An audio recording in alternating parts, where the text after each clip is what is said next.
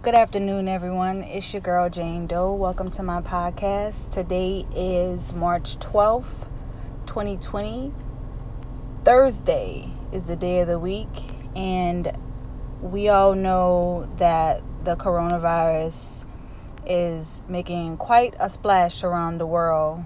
So I just want to put out some very helpful information for people who don't really know what's going on, or just some things that can help you stay healthy. So this is coming from a member of the Stanford Hospital Board. This is their feedback for now on the coronavirus. So the new coronavirus may not show signs of infection for many days. How can one know if he or she is infected? By the time they have fever and or a cough and go to the hospital, the lung is usually 50% fibrosis and it's too late. Here's another one. A Taiwan expert provides a simple self-check that we can do every morning to help ourselves to figure out if we have it. So you take a deep breath and hold your breath for more than 10 seconds. If you complete it successfully without coughing, without discomfort, stiffness, or tightness, etc., it proves there is no fibrosis in the lungs. Basically indicates no infection. In critical time, please self-check every morning in an environment with clean air. Serious, excellent advice from Japanese doctors for treating the corona cases.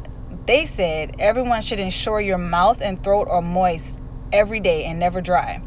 Take a few sips of water every 15 minutes at least. Why?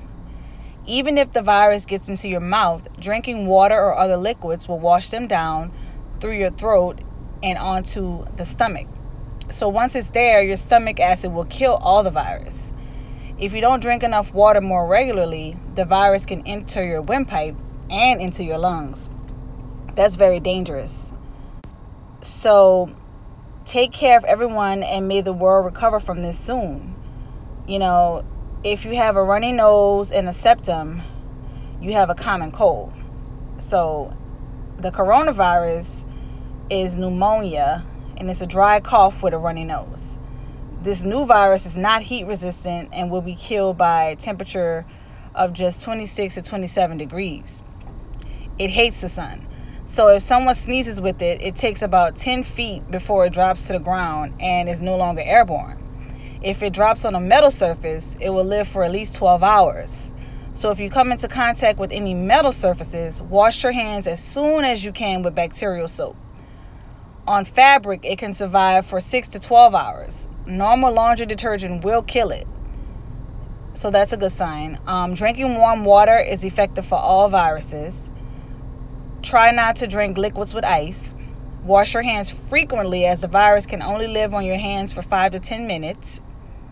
But a lot can happen during that time. You can rub your eyes, you can pick your nose, and so on and so forth. You should also gargle as prevention.